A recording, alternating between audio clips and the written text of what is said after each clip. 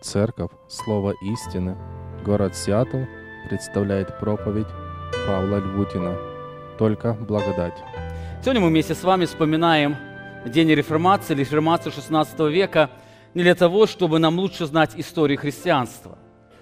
Мы это празднуем не потому, что наша церковь, она придерживается реформаторского взгляда на богословие, а потому что эти принципы, они чрезвычайно важны для каждого из нас. Эти принципы, они определяют сущность всей нашей жизни. Можно сказать, что эти принципы, они раскрывают божественный план созидания наших душ. Соло скриптура, или только Писание. Этот принцип раскрывает исключительность, достаточность и эксклюзивность Писания, который раскрывает нам удивительную славу великого Бога.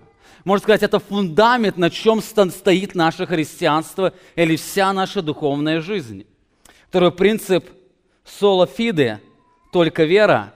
Суть этого принципа раскрывает, что Христос что-то сделал для нас, а не мы что-то сделали для Него.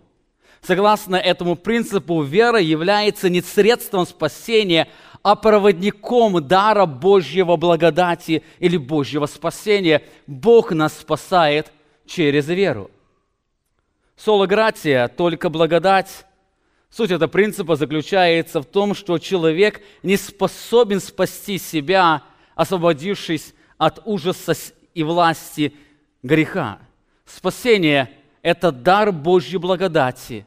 Именно поэтому Священное Писание провозглашает, что спасение человеческим заслугам места нет. Четвертый принцип, который был провозглашен – соло Христос, только Христос. Этот принцип, он раскрывает достаточность Христа. Жертвы Христа достаточно для нашего оправдания. Славы Христа достаточно, чтобы созерцать славу великого Бога. Царства Христа достаточно, чтобы ради Него была создана вся вселенная, ибо сказано им и для Него создано все. Власти Христа достаточно, чтобы осуществлять движение во всей этой вселенной, ибо сказано, все им движется и существует. И все это приводит к кульминационной точке соло део глория, только для славы Божьей. Суть этого принципа заключается в том, что вся евангельская весть исходит из Христа и направлена на прославление Христа, который есть образ Бога невидимого. Этот принцип, он полностью разбивает до основания Евангелия человекоцентризма. Вся слава принадлежит только Богу. Несмотря на то, что эти принципы уже были провозглашены 500 лет назад, они подвергались и продолжают подвергаться нападкам и искажениям. Более того, сегодня в современное время, в современном христианстве эти нападки, они становятся более скрытыми и обманчивыми. Очень многие христиане даже не замечают, как начинают атаковаться эти фундаментальные истины, которые когда-то были провозглашены Христом, апостолом и многими Божьими людьми.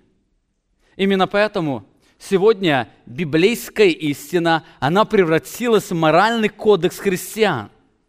Библия перестала быть Евангелием о славе Христа. В Библии больше люди ищут себя, нежели Бога. Познавая Библию, люди больше познают историю, но не познают Бога. Именно поэтому сегодня встречается все больше и больше христиан, которые хорошо знают Писание. Но в то же самое время они не знают самого Бога. Их жизнь сама отражается, что эти люди не знают Бога. Это привело к тому, что вера стала перемешиваться с человеческими делами. А величайший дар Божьей благодати незаметно стал перемешиваться с человеческими усилиями. Это привело к тому, что ко Христу незаметно был добавлен человек. Как сегодня популярна поговорка «на Бога надейся, а сам не плашай». В конечном итоге славу, принадлежащую только Богу, ее разделили с человеком, что очень ярко выражается процветание человеческой гордыни. Это неудивительно, что современное христианство – это гордое христианство. И при всем этом, несмотря на все эти добавления, сегодня христиане продолжают пользоваться библейской терминологией. На словах все правильно, но в сущности только перестала выражать исключительность и единственность. Кто-то спросит, как могло такое произойти в среде, где исповедуется библейская истина? Как могло произойти, что к вере были добавлены дела, к благодати усилия, а к Христу человек? Как это могло произойти там, где продолжает проповедоваться библейская истина? Мне кажется, есть две очень важных причины. Во-первых, мне кажется, это связано с тем, что многие христиане стали отделять практическое освящение от удивительного божественного процесса спасения. Именно поэтому они продолжают исповедовать 5 пунктов реформации в отношении своего спасения или возрождения, но продолжают утверждать себя в процессе освящения. Они говорят, да, мы спасены Христом, спасены по вере, спасены по благодати, но как только мы подходим к практическому пути или процессу освящения, там люди начинают утверждать себя, свои усилия и свои достижения. Это первая причина. Люди разделили возрождение или освящение от процесса божественного спасения. Во-вторых, под влиянием человекоцентризма, который выражается в отстаивании человеческой ответственности, христиане стали ложно понимать учение о Божьей благодати. Сегодня во многих руках многие христиане очень легко соединяют благодать и человеческие усилия или дела. Более того, во многих сознаниях они даже не конфликтуют. Человек говорит о человеческих делах, о человеческих усилиях, и в то же самое время продолжает исповедовать, что это только по благодати. Как это произошло? Сегодня в этот праздник реформации у нас есть хорошая возможность поговорить об этом. Слово «реформация» происходит от латинского слова «reformatio», что означает «исправление» или «восстановление». Ее роль заключается в том, чтобы вернуть к истокам библейской, евангельской истине о славе Иисуса Христа. Это не что-то новое. Это возвращение. Когда мы говорим о реформации, это означает возвращение к истокам. Туда, к древним временам, когда сам проповедовал Иисус Христос. Только благодать. Это является отправной точкой реформации. Именно в этом берет свое начало реформация. Понимание благодати будет понимать или определять понимание всех остальных пунктов благодати. Главный вопрос реформации, который стоял в XVI веке: спасается ли человек со своей праведностью, которая обогащается Божьей благодатью, как учила в то время католическая церковь, или человек спасается только вмененной праведностью Иисуса Христа по действию Божьей благодати? Заметьте, католическая церковь не была против благодати. В то время всегда провозглашалась Божья благодать. Только вопрос заключается роль этой благодати. Или эта благодать, она дополняет человеческие усилия, или эта благодать, она полностью вытесняет все человеческие усилия. Важно отметить, что спасение включает не только оправдание, но и рождение свыше, освящение и прославление. Когда Писание говорит о спасении, оно не просто говорит о том акте, когда человек стал рожденным свыше или стал Божьим ребенком. Писание всегда, спасение, оно подразумевает это весь комплекс Божьей работы, начиная от избрания от вечности и заканчивая прославлением вечности Иисуса Христа через Божьих детей. Именно поэтому спасение включает в себе призвание, оправдание, усыновление. Она включает в себя практическое освящение и так далее. Посмотрите, об этом апостол Петр пишет в своем послании, в 1 главе 3 стих. «Благословен Бог и Отец Господа нашего Иисуса Христа, по великой Своей милости, возродивший нас воскресением Иисуса Христа из мертвых к упованию живому, к наследству нетленному, чистому, неувидаемому, хранящемуся на небесах для вас, силой Божьей через веру, соблюдаемых ко спасению, готовому открыться в последнее время». Обратите внимание, он обращается к верующим людям, которые были возрождены. И он говорит, что они были по великой милости Божьей возрождены воскресением Иисуса Христа. Но теперь он о них говорит, что они силой Божьей через веру, соблюдаемых ко спасению. Заметьте, с одной стороны, они были уже спасены, но с другой стороны, апостол Петр пишет, что они еще сохраняются ко спасению. То есть заключительному этапу спасения, что Писание называет прославление, которое будет связано с явлением славы и пришествия Иисуса Христа. Можно сказать, что мы спасены, мы спасаемся, и мы будем спасены. Таким образом, спасение, оно охватывает все области духовной жизни. Мы не можем спасение по благодати отделить от освящения. Спасение по благодати, оно означает, что мы Божью благодатью возрождены, ею, этой благодатью мы освящаемся, и посредством этой благодати мы будем прославлены или будем в вечности. Итак, важный принцип «только благодать». Что это означает? Сегодня я хотел бы вместе с вами посмотреть на 5 очень важных истин, которые раскрывают этот принцип «только благодать», что это означает. Во-первых, нам нужно помнить, что история земли – это история благодати. Вся история земли, начиная от первого дня творения и заканчивая окончанием тысячелетнего царства и новым небом, новой землей, оно является историей благодати. Очень часто можно услышать ложное утверждение, что время Ветхого Завета – это было временем закона, а время Нового Завета – это время благодати. Вы знаете, это ложное утверждение. Вся Библия от Бытия до Откровения описывает славу Божьей или Христовой благодати. Послание к Ефесянам, апостол Павел пишет об этом. Посмотрите, 1 глава, 4 стих.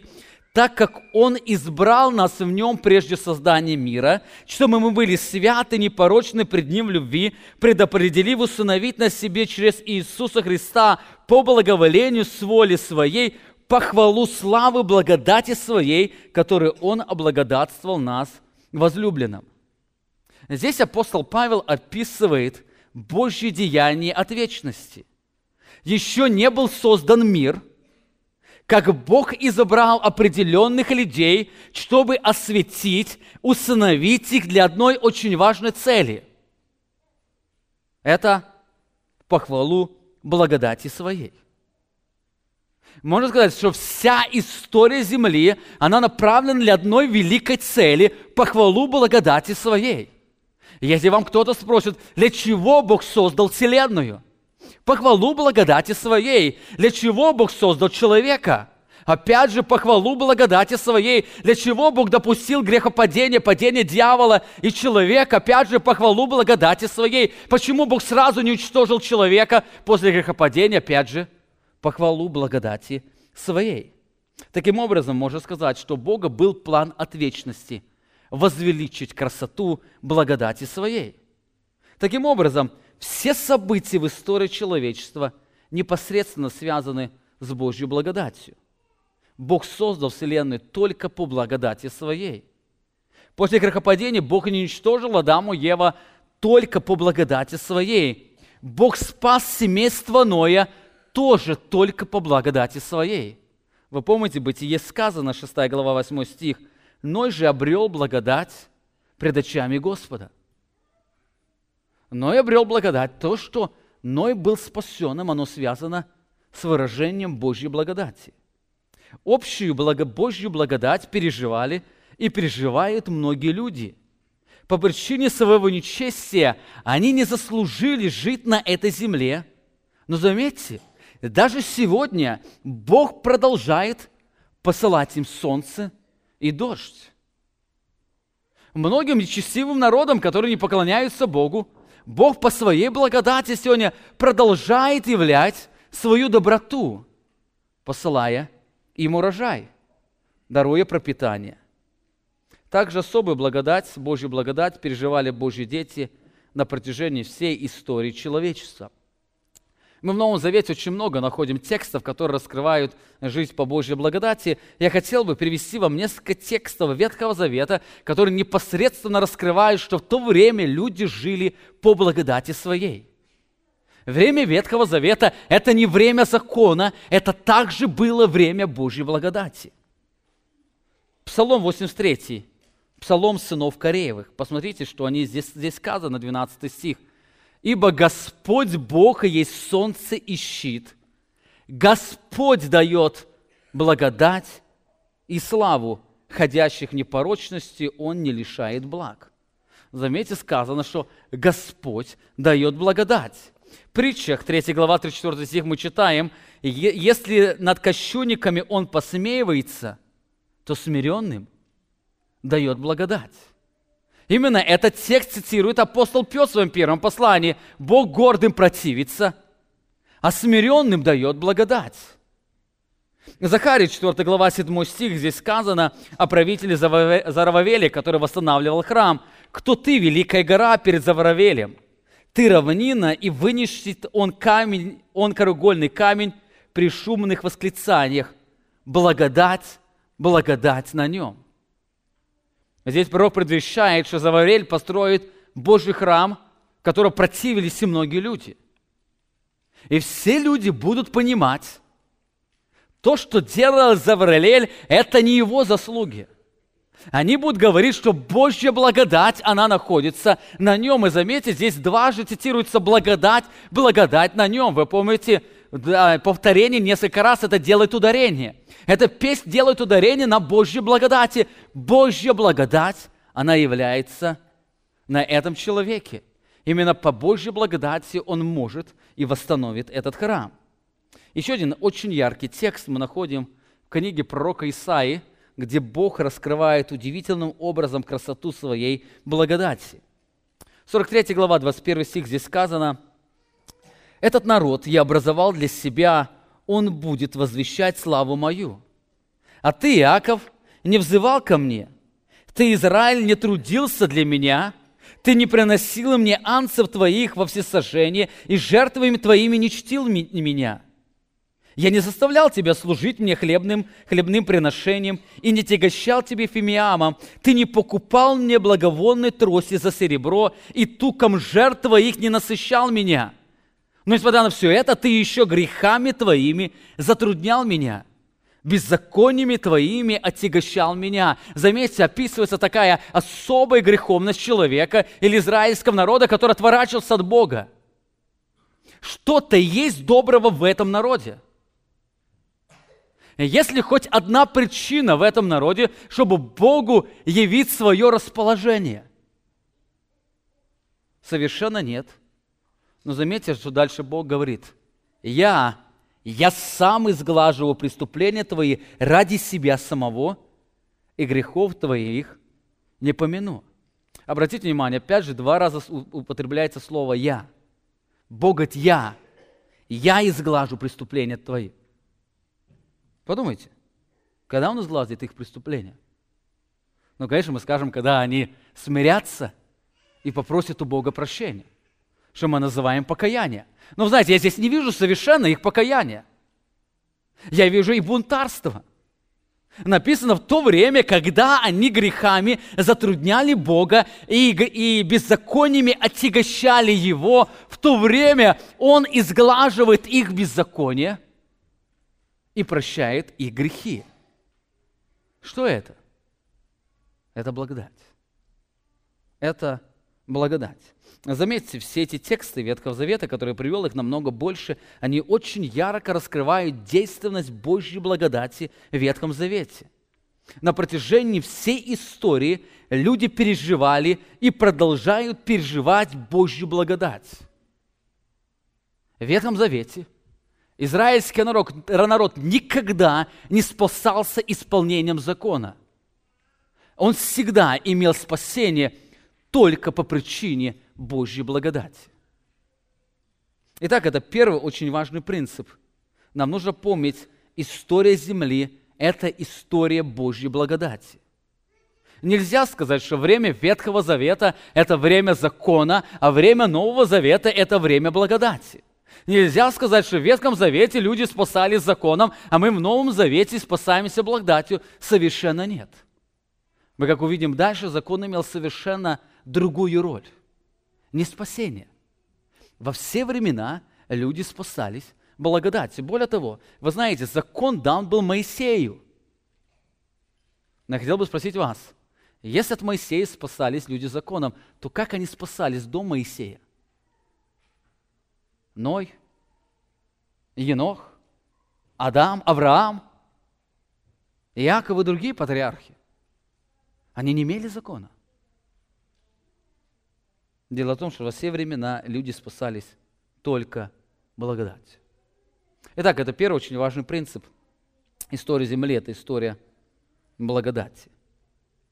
Нам нужно помнить, что закон был дан не для того, чтобы люди могли его исполнять. Он дан для того, чтобы люди могли по-особому ощутить и глубоко осознать свою нужду благодати. Посмотрите, апостол Павел в Новом Завете пишет, 3 глава, 24 стих. Итак, закон был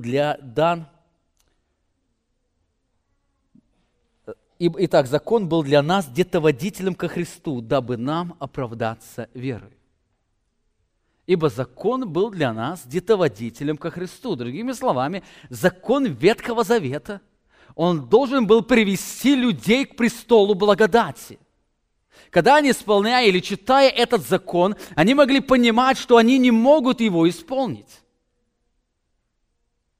Он абсолютно велик. Именно это понимание, оно должно было смирить их и привести к престолу благодати. Именно поэтому Бог говорил через пророка Исаию: «А вот на кого презрю, на смиренного и сокрушенного сердцем и на трепещущего перед словом моим». Тот, кто мог увидеть свою нищету и осознать, что он не способен спасти себя, он нуждается в благодати. Итак, во-первых, история земли – это история благодати. Во-вторых, очень важно отметить, благодать не усиливает и не отменяет закон. Благодать не усиливает и благодать не отменяет закон. Сегодня можно встретить две крайности. Одни говорят, что мы сегодня живем не под законом, а под благодатью, поэтому моральный закон не имеет к нам никакого отношения. Но вы знаете, это совершенно не так. Благодать никогда не отменяла и даже не облегчала моральный Божий закон. Посмотрите на несколько текстов. Апостол Петр в 1 главе он пишет, в 15 стихе: «Но по примеру призвавшего вас святого, и сами будьте святы во всех поступках, ибо написано: будьте святы, потому что я свят». Кстати, возникает вопрос, где написано? Это написано в законе. Здесь апостол Петр опирается на закон, или точнее на книгу Левит. В книге Левит Бог 5 раз говорит об этом. Будьте святы, потому что я свят. Ну, кто-то спросит, а где определяется стандарт святости? Стандарт святости изложен в законе. Бог дал им определенный закон, и поэтому говорит, будьте святы, потому что я свят. Апостол Павел пишет, Ефесянам 5 глава 5 стих: «Ибо знаете, что никакой блудник или нечистый, или любостяжатель, который есть идолослужитель, не имеет наследия в Царстве Христа и Бога. Никто да не обольщает вас пустыми словами, ибо за это приходит гнев Божий на сынов противления». У меня вновь возникает вопрос, на основании чего апостол Павел делает это утверждение? На основании чего апостол Павел убежден, что за все эти деяния гнев Божий грядет на сынов противления. Более того, чему противятся люди? Или какому Божьему установлению не противятся? На основании чего апостол Павел делает это утверждение? На основании закона. Помните, Бог в Новом Завете продолжает относиться к грехам точно так же, как и в Ветхом Завете. Дело в том, что нравственный закон никто не отменял и отменить не может, так как он раскрывает истинную природу Божьей сущности. Закон и заповедь раскрывают Божью святость или Его справедливость или праведность. Она раскрывает самого Бога. Именно по этой причине, когда мы читаем закон, мы учимся видеть самого Бога. Божий стандарт определения истины или определения моральности, чистоты, оно исходит из Божьего закона. Именно поэтому, если в Ветхом Завете было прелюбодейство, являлось грехом, сегодня Бог точно так же относится к этому греху в Новом Завете. Если Бог проявлял ярость и гнев по отношению идолопоклонникам, не думайте, что Бог сегодня по-другому относится к идолопоклонникам. Совершенно нет. Грех на этой земле всегда оставался грехом. Даже когда не было закона, и апостол Павел об этом пишет, и люди не до конца могли знать Божью святость, Божьи стандарты, они наказывались Богом. Писание говорит, наказывались, потому что смерть обретала от дней Адама, а возмездие за грех была смерть. И сегодня Бог грешников наказывает смертью. Именно поэтому апостол Павел в послании к Коринфянам пишет: «Оттого из вас многие немощны и больны, и немало умирают».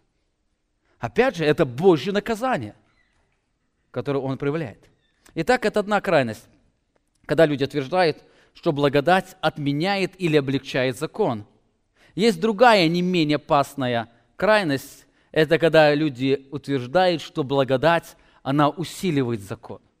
Очень часто приводит текст Иисуса Христа, Матфея, 5 глава, 27 стих, здесь сказано: «Вы слышали, что сказано древним, не прелюбодействуй, а я говорю вам, что всякий, кто смотрит на женщину с вожделением, уже прелюбодействует с нею в сердце своем». И некоторые люди, они приводят различия. Посмотрите, в Ветхом Завете сказано: «Не прелюбодействуй». Кто совершает сексуальный грех или сексуальный грех, тот прелюбодействует.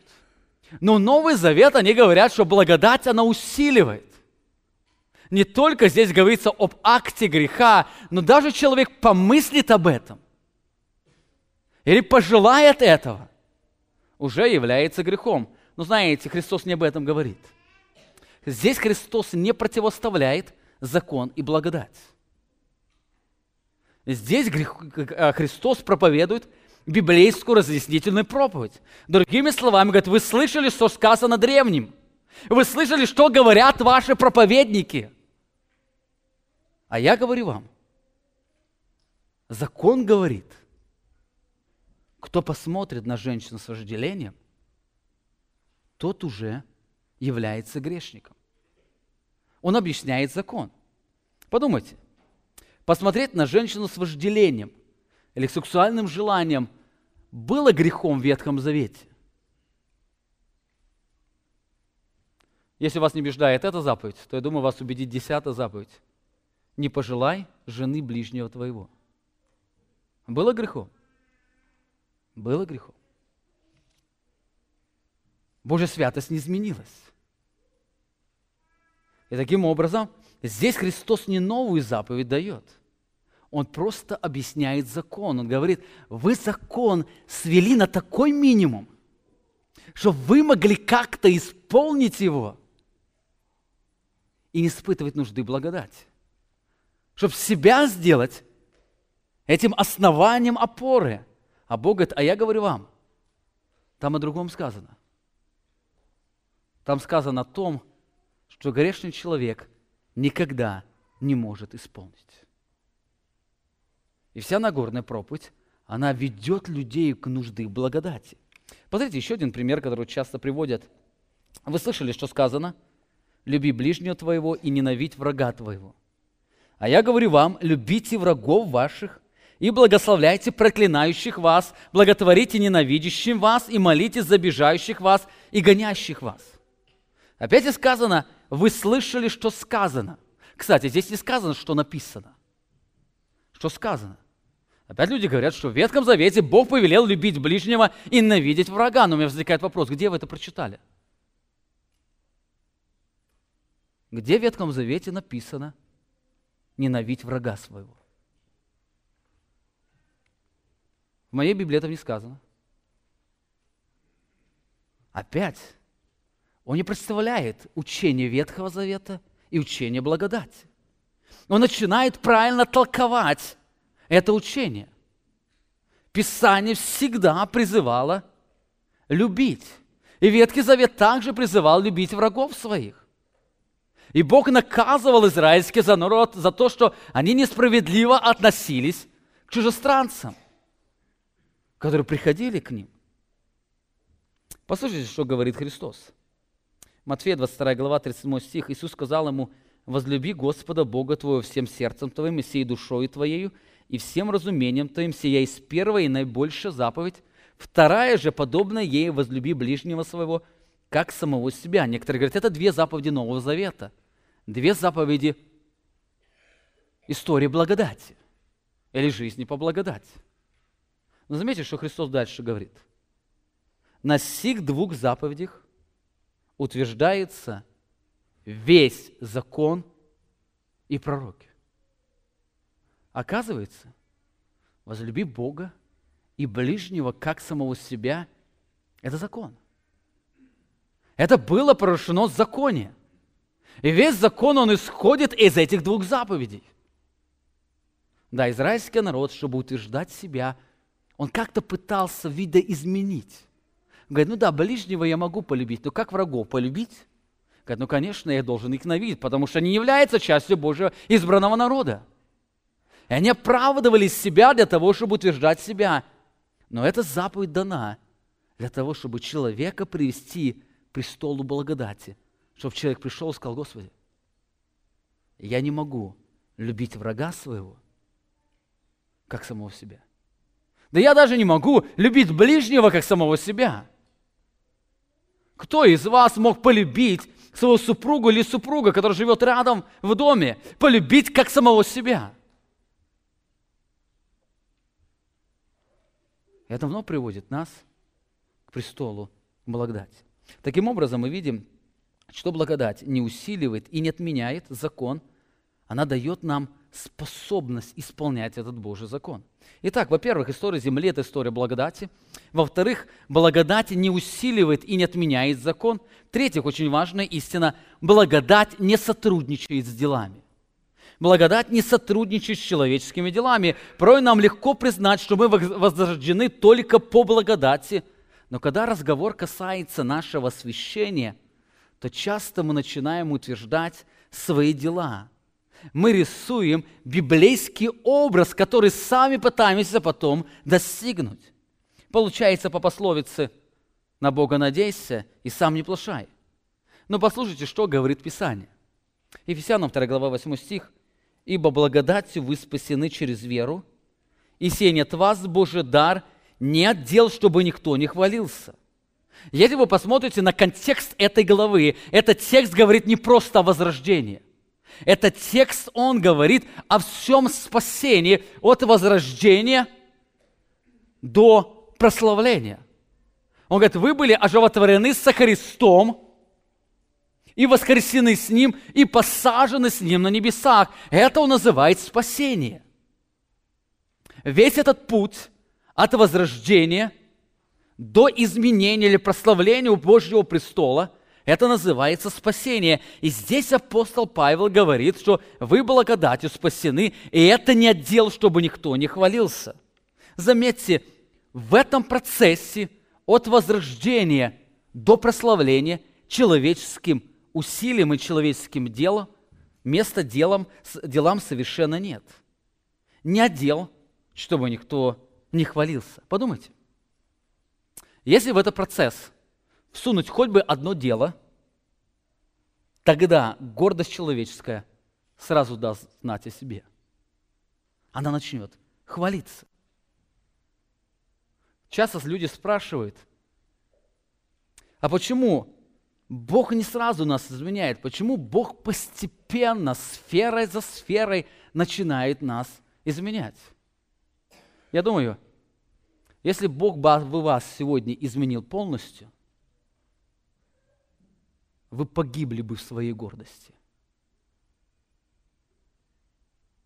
Нам Бог только немного даст, и в нас уже ангельские крылья растут. Мы начинаем уже видеть свои достоинства. Если нам даст Бог хоть одну маленькую победу над грехом,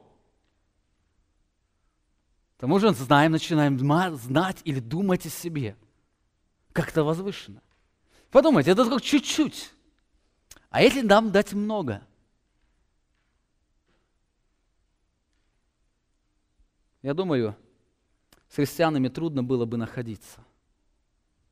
Гордость бы губила всех. Именно здесь апостол Павел говорит, нет дел, чтобы никто не хвалился. Божья благодать подразумевает, там человеческим заслугам места нет, и значит, места человеческой похвалы места нет. Там нет его дела. Посмотрите, в другом тексте апостол Павел говорит, но если по благодати, то не по делам. Иначе благодать не была бы уже благодать, а если по делам, то это уже не благодать. Иначе дело не есть уже дело. Посмотрите, апостол Павел говорит, если вы хоть одно дело пытаетесь ставить спасение, то это уже не благодать.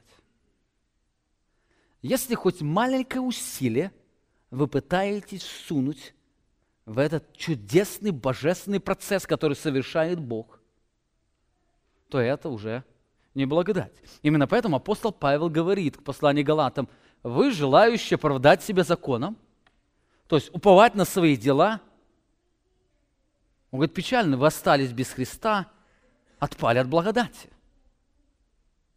Отпали от благодати. Где есть человеческие усилия, там нет Божьей благодати. Божья благодать, она не от дела.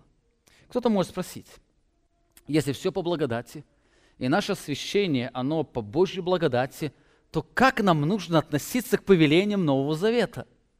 Ведь в Новом Завете многие апостолы Христос призывал к определенной жизни. Например, как нам относиться к повелению «любите врагов ваших»? Надо относиться так, как написано. Если Бог сказал «любите врагов ваших», вы должны любить. Должны. Если вы не будете любить, вы будете подвержены Божьему гневу. Но, кстати, здесь сказано не просто «любите врагов ваших». А Писание говорит возлюбить ближнего, как самого себя, и не меньше. И если вы не возлюбите ближнего вашего, как самого себя, вы будете подвержены Божьему гневу. Если вы возлюбите, чуть-чуть меньше, вы уже исполнили заповедь. Вы будете подвержены Божьему гневу. Тогда возникает для вас вопрос. Кто из вас может исполнить хотя бы эту заповедь?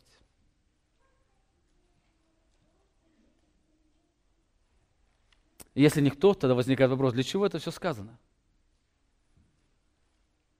Оно сказано, чтобы возбудить нас нужду в Божьей благодати. Это сказано для того, чтобы нам прийти к Божьему трону и сказать, Господи, я знаю, Ты повелел мне любить ближнего, как самого себя, но я не могу. Я пытался. Не получается. И потом прихожу к Твоей благодати, Ты научи меня любить ближнего, как самого себя. Я сам не могу этого сделать. Итак, к любой заповеди. Заповеди Нового Завета, они не даны для того, чтобы мы их исполнили. Они даны для того, чтобы мы могли уповать на Божью благодать. Я, кстати, встречал много людей, которые говорят о том, что Люди в Ветхом Завете жили под законом, мы живем под благодатью. Более того, Божья благодать, она еще сильнее усилила закон. И мы должны исполнять Божью благодать. У меня возникает такое странное ощущение. Ну, подождите. Мы все исповедуем, что никто закон не может исполнить. И вдруг мы пытаемся заставить людей исполнить то, что сильнее закона. Или выше закона. Это совершенно безумие. Закон оставался законом, и те, кто не исполняет его, тот будет подвержен Божьему гневу, но только престолу Божьего благодати человек может обрести обогащение и спасение. Итак, посмотрели на 3 очень важных истины. Во-первых, история земли – это история благодати. Во-вторых, благодать не усиливает и не отменяет закон. В-третьих, благодать, она совершенно не сотрудничает с человеческими делами. В-четвертых, благодать обогащает человека. Благодать, послушайте, не дела, а Божья благодать украшает или облагораживает человека. Всякое добро в нашей жизни, оно является действием Божьей благодати. Через действие Божьей благодати Бог обновляет наше естество и делает нас способными любить Его, доверять Ему, радоваться им и надеяться на Него и повиноваться Ему только через действие Божьей благодати. Именно поэтому Иоанн и сказал: от полноты Его все мы приняли и благодать на благодать. Наша жизнь, она является результатом Божьей благодати. Бог предлагает нам много Его благодати. К сожалению, очень часто христиане довольствуются маленькой частью Его благодати, забывая о том, что Бог предлагает нам намного больше. Я хотел бы привести несколько примеров, которые раскрывают нам обогащение Божьей благодати. Во-первых, благодать обогащает нас любовью. А Иоанн пишет, апостол, в 4 главе 1 послания, 7 стих: «Возлюбленные, будем любить друг друга, потому что любовь от Бога, и всякий любящий рожден от Бога и знает Бога». Написано: кто не любит, тот не познал Бога, потому что Бог есть любовь. Заметьте, наша способность любить, она непосредственно связана с тем, насколько мы знаем Бога. Для того, чтобы нам иметь способность больше любить, нам не нужно искать в человеке что-то доброе. За что его можно любить? Нам нужно больше познавать Бога. Здесь сказано: кто не любит, тот не познал Бога. Тот, кто познает Бога или приближаясь к Божьей благодати, к Божьему трону Его благодати, он начинает созерцать Его славу, Божья любовь непосредственно будет отражаться в его жизни, и он будет любить. Он будет любить. Тот, кто не любит, тот не знает Бога. Именно поэтому сегодня очень много богословов на этой земле. Именно поэтому сегодня христианство переполняет людьми, которые любят устраивать дебаты по различным богословским вопросам. Но во всем этом не видно любви. Почему? Потому что, зная богословие, они мало знают самого Бога. Приближаясь к Божьей благодати, к Божьему трону, Он обогащает нас любовью. Во-вторых, благодать обогащает нас силой, то есть оно делает нас способными быть сильными в трудные обстоятельства жизни. Апостол Павел пишет Тимофею: «Итак, укрепляйся, сын мой, в чем? В благодати Христом Иисусом». Слово «укрепляйся» означает это «усиливайся» или «приобретай силу». Божья благодать наполняет нас духовной силой, делает наш разум непоколебимым. И мы это имеем через процесс познания Бога в лице Иисуса Христа. «Сын мой, укрепляйся не в своих делах, не в своих достижениях, не в самом себе, а укрепляйся в благодати Божьей, туда направляй весь твой взор». Сам ты не силен нести эту борьбу. Своими силами ты не победишь. Твоя плоть, она тебя задавит. Ты даже не можешь победить собственную плоть, не говоря, что нечистые силы, силы ада. Именно поэтому беги к Божьей благодати. В то время Тимофей стал стыдиться апостола Павла, стал стыдиться Евангелия. И он не стал ему читать целую проповедь, говорит: «А сын мой, Тимофей, укрепляйся у престола Бога, у престола Его благодати». В-третьих, благодать обогащает нас радостью. Мне нравится этот текст, который раскрывает эту красоту Божьей благодати. 2 Коринфянам 8 глава 1 стих. уведомляем вас, братья, о благодати Божьей, данной церквам македонским. Посмотрите, ибо они среди великого испытания скорбями что делают? Преизобилуют радостью. У них радость льется через край, ее не просто мало, или не просто немного, ее очень много. Более того, когда этой радости много?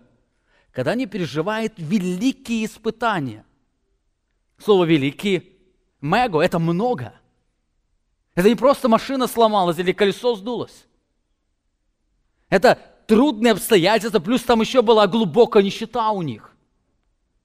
И они радуются. А почему они радуются? Апостол Павел говорит, радость не в них. Помните, плод кого является радость? Плод же Духа. Это является результатом Божьей благодати. Он говорит, я вам раскрываю о благодати Божьей, которую Бог дал церквам македонским. Это Его благодать. Радость христианской жизни – это не результат отсутствия испытаний и страданий, это результат обогащения Божьей благодатью. В-четвертых, благодать обогащает послушанием, то есть она делает нас способными быть послушными Богу. Титу 2 глава 11 стих апостол Павел пишет, «Ибо явилась благодать Божья, спасительная для всех человеков, научающая нас, чтобы мы, отвергнув нечестие, мирские похоти, целомудренно, праведно и благочестиво жили в нынешнем веке». Нам порой кажется, что Божья благодать нужна только для возрождения, но это не так. Здесь сказано, что эта благодать, она спасительная, она касается всего этого процесса. И в этом процессе Божья благодать, она постоянно нас учит. Наше освящение, оно является результатом действия Божьей благодати. Эта Божья благодать, она пропитывает все клетки нашего сознания и учит нас жить благочестивой жизнью. Она трансформирует нашу реальную жизнь. Это Божья благодать. Кстати, мы сами можем научиться исполнять некоторые правила Евангелия. Но в этих исполнениях мы с вами будем возрастать в гордости, потому что там наша плоть, там мы. И это приводит нас, ставит нас в положение противления Богу. Так Божья благодать, которая нас обогащает, она абсолютно изменяет нашу жизнь. В-пятых, Божья благодать обогащает нас жертвенностью. В этом же послании, 2 Коринфянам, апостол Павел пишет, в 9 главе, «Бог же силен обогатить вас всякую благодати, чтобы вы были всегда и во всем, чтобы вы всегда во всем, имея всякое довольство, были богаты на всякое доброе дело». Опять, богатство на всякое доброе дело результатом чего является? Божьей благодатью. Бог силен обогатить вас всякой благодатью, чтобы вы были богаты на всякое доброе дело. Обратите внимание, наша жертвенность, она зависит не от нашего личного благополучия, она исходит от обогащения Божьей благодатью. И последнее, которое я приведу, их очень много примеров. Божья благодать, она обогащает нас благодарностью. В этом же послании здесь сказано, в 4 главе, «Ибо все для вас, дабы обилие благодати, тем больше во многих произвело благодарность во славу Божью». Обилие Божьей благодати, оно произвело благодарность. Часто людям кажется, что они неблагодарны, потому что им не за что благодарить. Но знаете, совершенно не так. Отсутствие благодарности связано с неспособностью созерцать Божью благодать, что отражается в практическом пренебрежении, созерцании самого Бога. Подумайте, даже взять сегодняшний день, вам за много есть за что поблагодарить. По Божьей благодати вы сегодня утром могли кушать. По Божьей благодати вы сегодня могли приехать в Дом Божий. По Божьей благодати вы находитесь не где-то, а у Божьего трона и учитесь видеть Божью славу. По Божьей благодати Он открывает ваше сознание для того, чтобы вам больше восхищаться самим Богом. По Божьей благодати мы имеем эту возможность совместно поклоняться Богу. И так далее. Каждое мгновение нашей жизни является результатом Божьей благодати. Более того, каждый удар вашего сердца – это Божья благодать. Таким образом, когда мы начинаем созерцать Божью благодать, даже не изменяются обстоятельства, наше сердце изменяется. Мы становимся быть благодарными. мы начинаем понимать, что многие этого не имеют. То, что мы имеем. Даже самому нищему, находящемуся в самых сложнейших обстоятельствах жизни, есть за что благодарить, потому что он живет период истории, который является историей благодатью. Итак, мы с вами посмотрели на 4 очень важные характеристики, которые раскрывают нам принцип «Только благодать». Во-первых, вся история земли – это история благодати. Во-вторых, благодать, она не усиливает и не отменяет закон. В-третьих, благодать, она совершенно не сотрудничает с человеческими делами и усилиями. В-четвертых, благодать, она обогащает нас.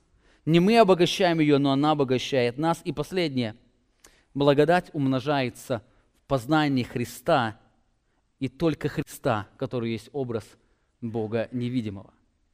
Благодать умножается в познании Христа. Апостол Петр говорит, 1 глава, 2 стих, «Благодать вам и мир да умножится в познании Бога и Христа Иисуса, Господа нашего». Глагол «да умножится» говорит не просто о поступлении понемногу, а о поступлении в большом количестве. Пассивный залог этого глагола «да умножается» говорит, что эту благодать не мы генерируем, не мы ее где-то берем, а Бог проявляет эту благодать. Мы ее получаем от самого Бога. Более того, здесь апостол Петр, он раскрывает канал, через что мы получаем эту благодать. Заметьте, говорит, благодать и мир пусть умножится, пусть кто-то даст вам, и через что оно умножится? Через познание Бога и Христа Иисуса. Определенные артикли Бога, но указывает на Христа. Он Христа называет Богом, Мессией и Господином. Бога, Христа, Мессии и Господина. Она усиливается через или умножается через познание Христа. Вот он в чем смысл христианской жизни. Нам не нужно уподабливаться израильскому народу, который получил закон, и вместо того, чтобы побежать к престолу благодати, они побежали к усилиям своей плоти. Вместо того, чтобы бежать и познавать Бога и смиряться перед Ним, они побежали к тому, чтобы утверждать себя на своем законе. Именно поэтому апостол Павел пишет, они приткнулись. Они приткнулись, потому что искали не в вере, не в благодати, они искали в своих делах. Очень часто христиане подражают им. Они получают Божье откровение, Божье Слово. И вместо того, чтобы бежать к престолу благодати, для того, чтобы созерцать славу великого Бога, они бегут от престола для того, чтобы утверждать свою плоть. Для того, чтобы утверждать самого себя. Именно поэтому сегодня христианство, несмотря на то, что проповедует, что во Христе истинная радость, сами этой радости не знают. Именно поэтому христиане, которые исповедуют, что во Христе настоящий покой, сами даже не знают, что значит этот покой. Они постоянно живут в различных переживаниях. А все исходит от того, что, зная Божью благодать, зная Божий закон, они бегут не к Божьему трону, чтобы видеть, познавать, созерцать Бога, они бегут к тому, чтобы утверждать свою плоть. Кстати, это принцип всех религий. Это принцип нашей плоти. Что дьявол предложил Еве и Адаму, это начать уповать на самого себя. Именно поэтому Божья благодать, она направлена, чтобы разрушить наши я до основания. Дорогие братья и сестры, подумайте, как мы много теряем, когда пренебрегаем познанием Бога. Именно поэтому апостол Петр, заканчивая свое послание, давая многие напоминания, говоря об опасности лжеучителей, которые людей будут отрывать от Божьей благодати, он говорит: «Итак, вы, возлюбленные, будучи предварены о сем, берегите, чтобы вам не увлечься заблуждений беззаконников и не отпасть от своего утверждения». Но что делайте? Но возрастайте в благодати и познании Господа нашего Иисуса Христа. Заметьте, он говорит, вам нужно бежать от беззаконников. И дальше он не говорит, но возрастайте в праведных делах. Совершенно нет. Те беззаконники не вновь пытаются утверждать самого себя. Вы бегите от беззаконников, но бегите не к своей плоти, не к своим делам, а бегите к Божьей благодати, но возрастайте в благодати и познании Господа нашего Иисуса Христа. Итак, 5 важных принципов, которые раскрывают только благодать. Во-первых, нам нужно всегда помнить, история земли – это история благодати. Во-вторых, нам нужно помнить, что благодать, она не усиливает и не отменяет закон. Божий закон раскрывает Божью святость. Божий закон никто не отменял и отменять не будет. Он будет вечно сиять во всей вселенной. В-третьих, благодать, она не сотрудничает с человеческими делами или с человеческими усилиями. В-четвертых, благодать, она обогащает нас, приближая нашего внутреннего человека. И последнее, благодать, она приходит или умножается в нашей жизни через благословенный процесс познания Христа и только Христа, который является образом Бога невидимого. Итак, что теперь? Понимание Божьей благодати, оно должно привести нас к главной точке. Я хотел бы привести 3 очень важных практических применения, к чему должна нас всегда приводить Божья благодать. Во-первых, исповедовать только благодать. Это значит жить в смирении. Исповедовать только благодать, это значит жить в смирении. Это когда человек понимает, что не способен даже исполнить самую маленькую заповедь Бога. Это когда человек учится реально смотреть на себя. Он понимает, что, нарушив одну маленькую заповедь, он уже достоин Божьего гнева. Именно поэтому исповедание только благодать, она приводит человека к смирению. Во-вторых, исповедовать только благодать, это значит жить упованием на Бога. Исповедовать только благодать – это жить упованием на Бога. Это когда человек возлагает свое упование не на себя, но на Бога. Он понимает, что он сделать ничего не может. Он понимает, что в нем совершенно нету сил. И поэтому он бегит к Божьему трону. Он сам лучше не может стать. Даже если он станет лучше, он не может исполнить Божий закон. Даже если научился убегать от порнографии, его сердце, оно так и не освободилось от желания просмотра порнографии. Оно будет постоянно влечь туда его. Только Божья благодать, она освобождает его. Он должен бежать к Божьей благодати. Человек, исповедующий только благодать, он учится всегда жить упованием на Бога. И последнее. Исповедать только благодать. Это значит жить познанием Бога в лице Иисуса Христа.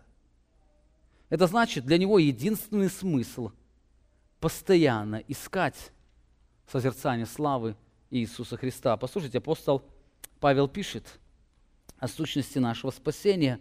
4 глава 2 Коринфянам, 5 стих. «Ибо мы не себя проповедуем, но Христа Иисуса Господа». Мы не можем себя проповедовать, потому что у нас силы совершенно нет. И мы рабы ваши для Иисуса, потому что Бог, повелевший из тьмы воссиять свету, озарил ваши сердца, говоря о факте возрождения или акте возрождения. И возникает вопрос, для чего Бог нас возродил? Сказано, для того, дабы просветить нас познанием славы Божьей в лице Иисуса Христа. Бог возродил нас для того, чтобы просветить познанием славы Христа в лице Иисуса Христа. Для того, чтобы просветить нас славу Божию. Если вы не созерцаете славу Божьей благодати, славу великого Бога, значит, вы так и не поняли, в чем сущность Божьего спасения. Бог возродил нас, Бог спас нас для того, чтобы мы перестали смотреть на себя, а смотрели туда, на Божью благодать, и бежали к ней. Нам нужно учиться чаще отрывать свой взгляд от себя и направлять его к к великому Богу. Только благодать. Мы благодатью не только возрождены, не только усыновлены, но мы по благодатью освящаемся, изменяемся и будем прославлены. Аминь. Помолимся. Великий Бог, святой Бог, праведный Бог, и мы сегодня стоим пред лицом Твоим и просим Твоего благоволения, мы просим Твоей милости. Мы, осознавая свою святость, наше сердце приводит в страх и ужас. Мы понимаем, Ты абсолютно свят. И в нас нет ничего того, что мы могли бы предложить Твоей святости. Мы полностью запачканы нашими грехами и те праведные дела, которые мы пытаемся творить. Они все испачканы, испорчены. И поэтому мы сегодня, стоя здесь, такие, как мы есть, мы идем к трону Твоей благодати. Великий Бог, научи Ты нас любить Тебя всем сердцем Твоим. Научи Ты нас жить ради славы Твоей. Научи нас Ты любить друг друга, как самого себя. Научи Ты нас быть смиренными. Научи нас отрывать свой взгляд от себя, чтобы мы не утверждали себя, но могли всегда, наслаждаясь Твоей благодатью, бежать к Тебе. Творец Вселенной, мы хотим больше жить в Твоей благодати. Мы хотим, чтобы Твоя благодать, она примножалась в нашей жизни. Поэтому научи нас познавать постоянно Тебя. Даруй, что Слово Твое, оно не ходило от наших глаз. Что Слово Твое не ходило от нашего слуха, мы могли всегда слышать. Даруй нам всегда видеть проявление Тебя в каждый момент нашей жизни. Ты наш Бог, который правишь всем. Отец Небесный, прости нас за то, что мы очень часто ищем упования на себя. Прости нас за то, что мы часто уповаем на свои усилия. Научи нас уповать на Тебя. И сегодня в этом церкви, в это время поклонения мы хотим вместе исповедовать, что мы спасены, мы спасаемся, и мы будем спасены только Твоей благодатью. И Твоя благодать, она раскрывает славу Твоего закона. И Твоя благодать, она воздает только Тебе славу, потому что в деле спасения нашим заслугам места нет. Мы поклоняемся и славим Тебя. Аминь. Вы прослушали проповедь пастора Павла Львутина.